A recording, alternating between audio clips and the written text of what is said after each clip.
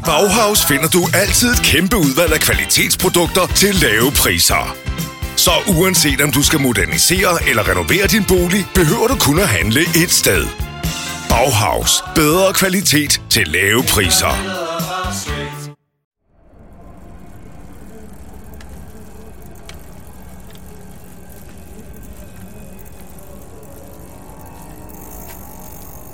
Den 16-årige Linda kunne høre cyklens gear spinde under sig. I den varme juninat var det dejligt at cykle hjem fra Faluns årlige byfest og en glad aften med veninderne.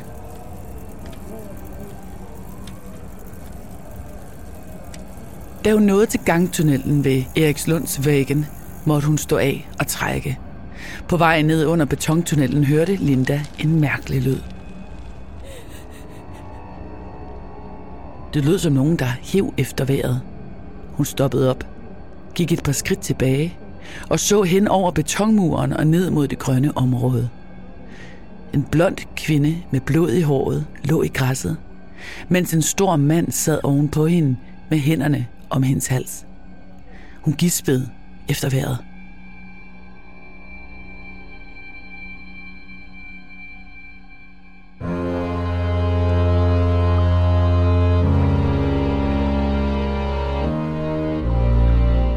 Du lytter til Mord i Nord, en podcastserie om nogle af de mest opsigtsvækkende drabssager fra Norden.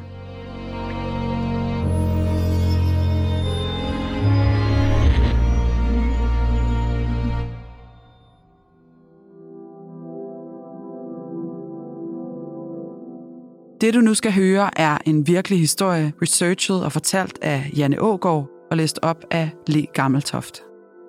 Dette er en genfortælling af sagens fakta, som de har været gengivet i andre medier, fra domsudskrifter og andre skriftlige kilder. Nogle detaljer er udeladt, ligesom vi her afholder os fra at tage stilling. Det har retssystemet gjort. Men du skal være forberedt på, at det kan være voldsomt at lytte til, ikke mindst fordi det handler om rigtige menneskers liv og død.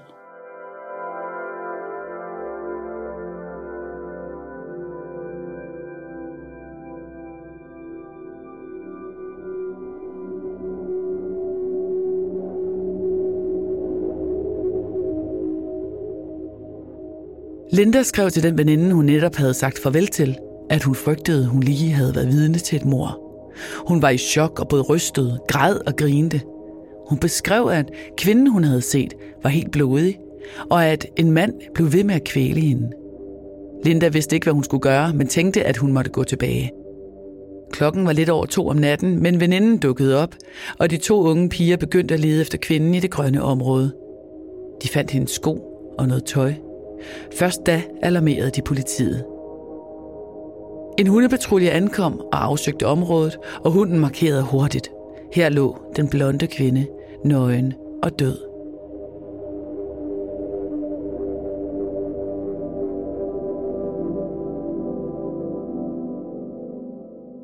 Det var den 31-årige Pernilla Hellgren fra Stockholm, der sammen med sin søster besøgte Falun for at fejre sin mors 50-års fødselsdag den 3. juni 2000. Pernilla og hendes søster gik ud for at deltage i byfesten, men ved 2-tiden om natten var Pernilla klar til at gå hjem til moren, hvor de begge overnattede. Søsteren blev i byen. Pernilla havde en voldsom skade i baghovedet. Hun var blevet voldtaget og til sidst kvalt med de bare næver. Den lyshårede unge kvinde havde kæmpet imod alt, hvad hun kunne, men den langt tungere gerningsmand overmandede hende.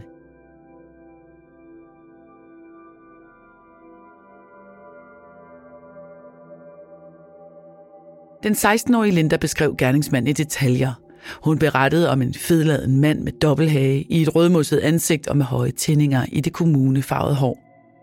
Han var iklædt kobberbukser og en lys jakke. Det væltede ind med tips i de kommende dage til det lokale Falun-politi. Nogen havde mødt en blotter samme aften. En anden gav navnet på en mulig gerningsmand. En lokal mand, der blev anholdt. Men den mistænkte måtte udelukkes. Hverken DNA-analyser for sæden på Pernillas trusser matchede, og den 16-årige Linda kunne heller ikke genkende ham ved en ID-konfrontation. Et andet vidne beskrev en fedladen mellemblond mand småløbe efter en blond kvinde, der godt kunne være Pernilla. En fantomtegning af manden set bagfra blev udformet, og det øgede antallet af tips.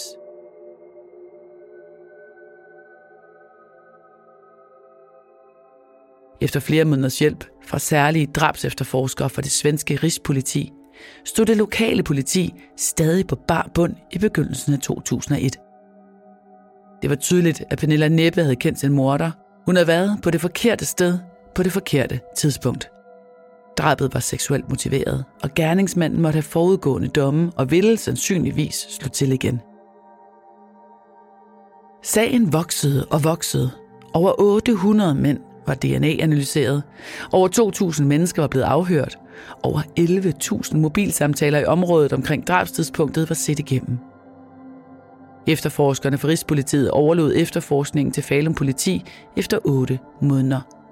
Det var en voldsom opgave at fortsætte drabsefterforskning alene for politiet i den lille nordsvenske provinsby med bare 37.500 indbyggere.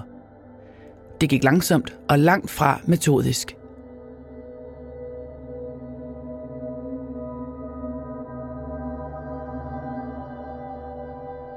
I 2006, 6 år efter drabet, ringede en anonym mand til distriktspolitiet i Dalarna, og han lå inde med viden om det gamle drab, sagde han. Han navngav en specifik mand, født i 1965, bosiddende i Torsåker, som den mulige drabsmand, fordi han lignede den fantomtegning bagfra af morderen, som var offentliggjort mange år tidligere. Mandens tips kom i bunken sammen med over 100 andre. Der var bare én efterforsker, nemlig en af kriminalpolitiets ledere ved navn Leif Nyqvist, til at gennemgå og følge op på hver enkelt henvendelse. Han nåede aldrig igennem bunken af tips til netop denne. Den mangel på mandskab skulle vise sig at koste dyrt.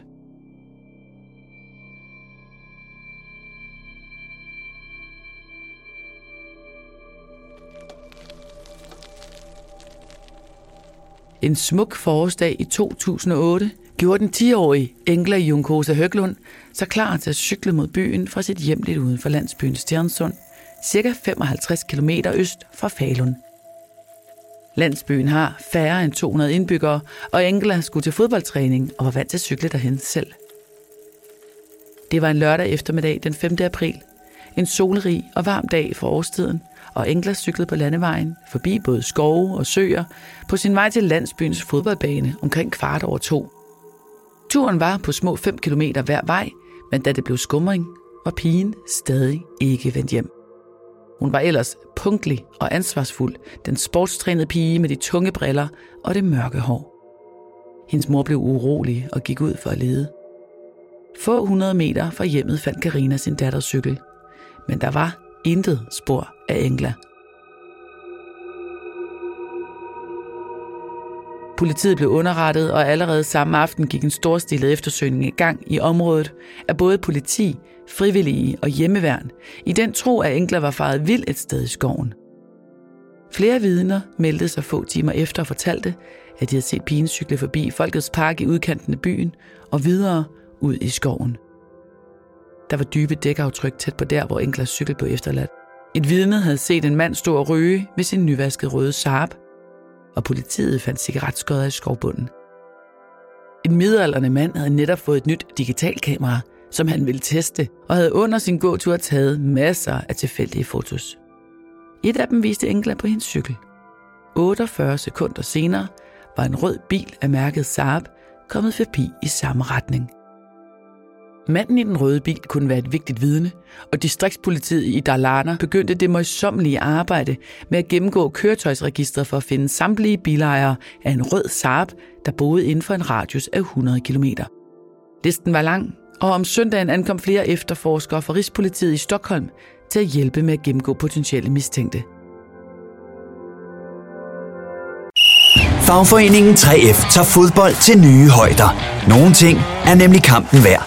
Og fordi vi er hovedsponsor for 3F Superliga, har alle medlemmer fri adgang til alle 3F Superliga-kampe sammen med en ven. Bliv medlem nu på 3F.dk. Rigtig god fornøjelse. 3F gør dig stærkere. En af Saab-ejerne var den 42-årige lastbilschauffør Anders Eklund, der boede bare 20 km væk i den nærliggende by Torsåker. Anders Eklund passede på en mulig gerningsmandsprofil.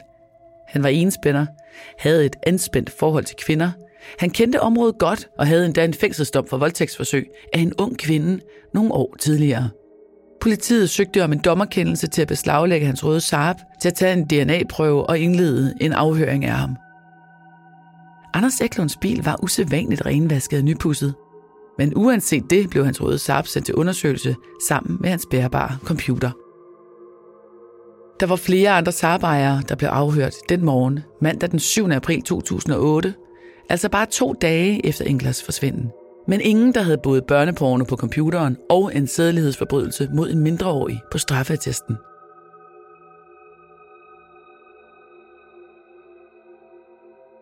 Anders Eklund nægtede pure at have noget med Englers forsvinden at gøre. Han havde været ude at køre den lørdag middag, først på en tank og vaske bilen, og derefter kørt hen til sin 19-årige thailandske kæreste i nabobyen og haft sex i timevis, sagde han. På vej hjem var han godt nok kørt igennem landsbyen Stjernsund, men han havde hverken set den 10-årige Engler i hendes cykel eller standset i skoven på noget tidspunkt. Beviserne sagde noget andet. Dækkene på hans røde Saab 900S passede på dækaftrykkene fundet ved cyklen. Han røg det samme mærke cigaretter som skodderne i skovbunden, og så var han ekstremt optaget af sex, især med helt unge kvinder.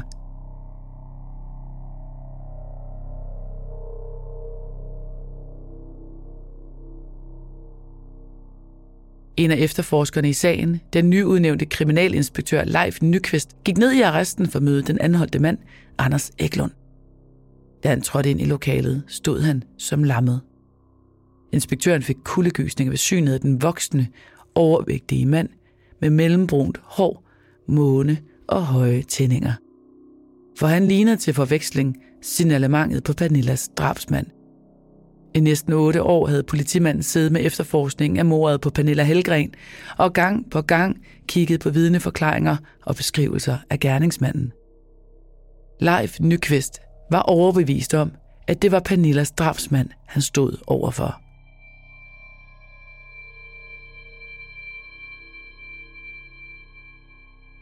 Samme aften ringede inspektøren til Sveriges kriminaltekniske laboratorium og bad dem sammenligne DNA-prøven for Anders Eklund med DNA-sporene for drabet i 2000.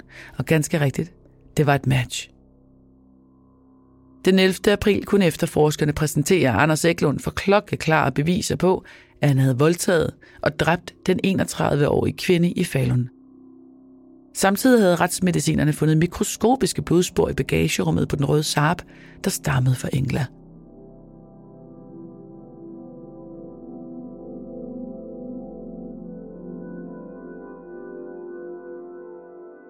Først 2 dage senere, den 13. april, gik Anders Eklund endelig til bekendelse.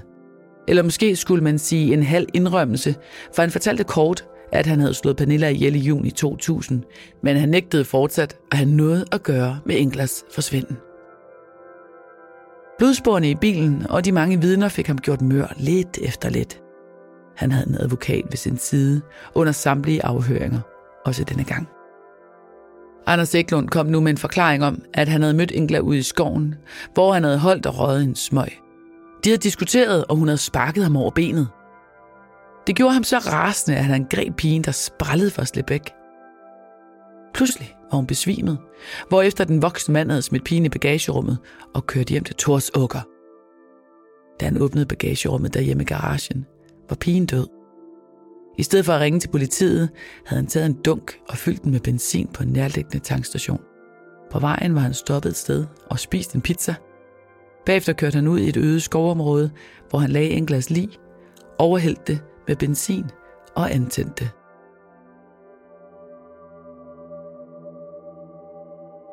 Det var en hårdrejsende historie, og de fleste detaljer omkring drabet var set med politiets øjne stærkt opdigtet, eller i hvert fald vrangbilleder af den sande historie.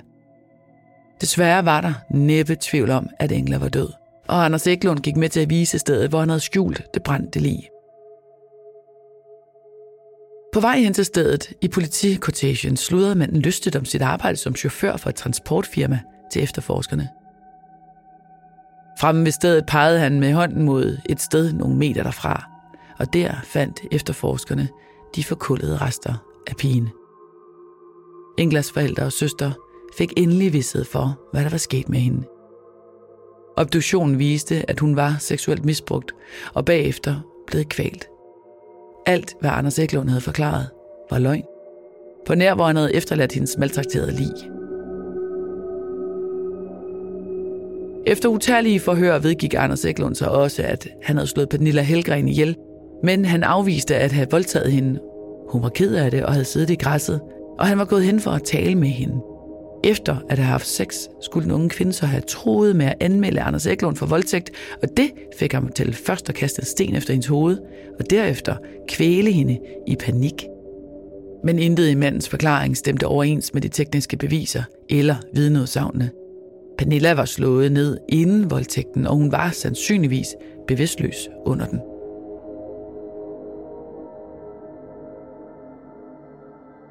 For hver gang Eklund kom med en påstand, måtte politiet modbevise den ved hjælp af de tekniske beviser og vidneudsagn. For eksempel vedgik Anders Eklund, at han nok så porno en gang imellem, men ikke på billeder eller videoer af seksuelt misbrug af børn. En gennemgang af hans internethistorik modbeviste det. Så lidt efter lidt ændrede den nu varetægtsfængslede mand sine forklaringer til måske at være mere sande, men han undskyldte sine gerninger med, at når han blev vred, fik han en slags tunnelsyn og kunne ikke styre sig.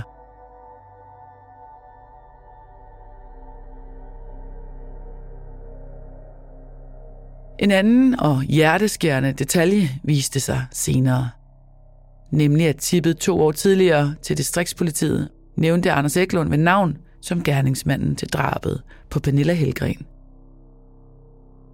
Havde politiet haft nok mandskab til at gennemgå alle henvendelser, ville Engler stadig være i live.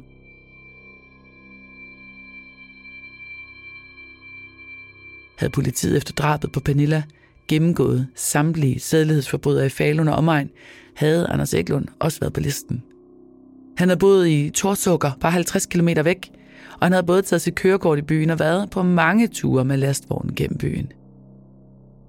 Rigspolitiet mistænkte Anders Eklund for også at stå bag en række andre børnedrab og voldtægtssager, men på trods af en omfattende efterforskning kunne de ikke med sikkerhed placere ham på de øvrige gerningssteder.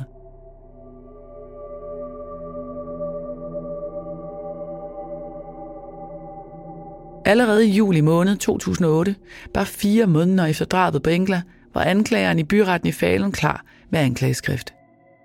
Det lød på en voldtægt af en kvinde i 2006, voldtægt og drab på Engla og grov voldtægt og drab på Pernilla. Oveni var der en tiltale for opbevaring af 56 fotos med seksuel misbrug af børn på hans computer. Dørene blev lukket af flere omgange, for ikke at lade pressen og offentligheden høre de nærmere detaljer om voldtægterne.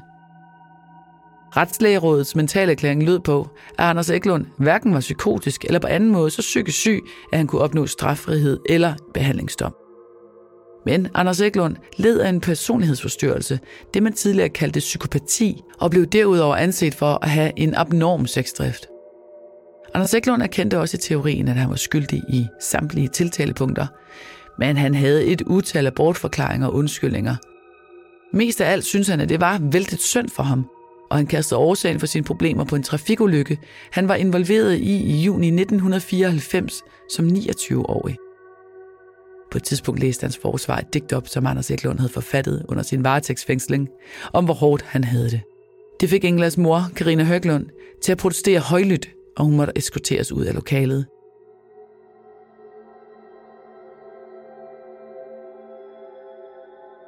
Inden selve proceduren på allersidste retsdag den 23. juli, havde de pårørende mulighed for at udtale sig til retten. Carina benyttede sig af muligheden for at tale direkte til sin datters drabsmand, der sad over for hende på anklagebænken, og hun sagde: "Myndighederne burde have taget hånd om dig for længe siden. Du er en meget farlig mand, som minder om et monster. Jeg synes, dine undskyldninger er latterlige." Mens retten overvejede straffens længde, hvilket kan tage måneder i Sverige, måtte Anders Eklund gå i isolation. Der var både dødstrusler og direkte overfald mod ham. Hele nationen var oprørt over den så ansvarsfralæggende og følelseskolde drabsmand, der udvalgte forsvarsløse ofre, som han voldtog og dræbte.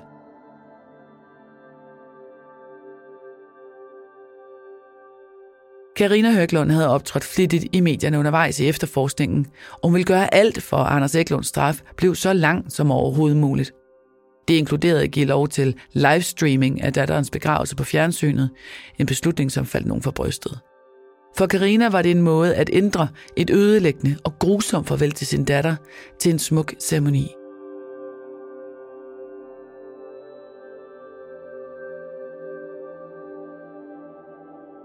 Den 6. oktober 2008 faldt dommen i byretten.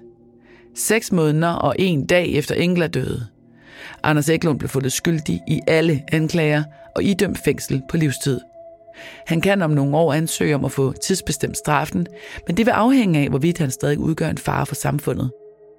I dag afsoner Anders Eklund i Salberg-fængslet bare 80 km fra sin hjemby. Som pædofil barnemorder er han jaget vildt og får jævnligt bank af sine medfanger. For politiet i Dalarna og kriminalinspektør Leif Nyqvist var sagen nok afsluttet, men det var hårdt at gå med en viden om, at de kunne have forhindret Englas død ved bedre politiarbejde og flere folk. Det svenske justitsministerium foreslog i kølvandet på sagen en langt bedre uddannelse af kriminalfolk i Sverige for at undgå en lignende sag. Leif Nyqvist skrev om sagen mange år senere og sluttede sin fortælling med ordene: "Dette er en sag, som altid vil forfølge mig som politimand og medmenneske."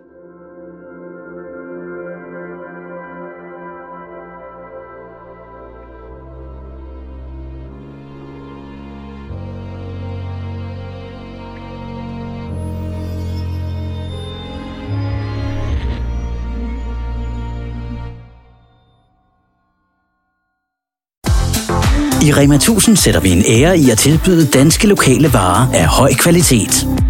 Derfor prioriterer vi samarbejdet med lokale producenter og leverandører, så vejen fra jord til bord bliver så kort som muligt, og vi kan tilbyde vores kunder friske danske sæsonvarer. Rema 1000, meget mere lokalt.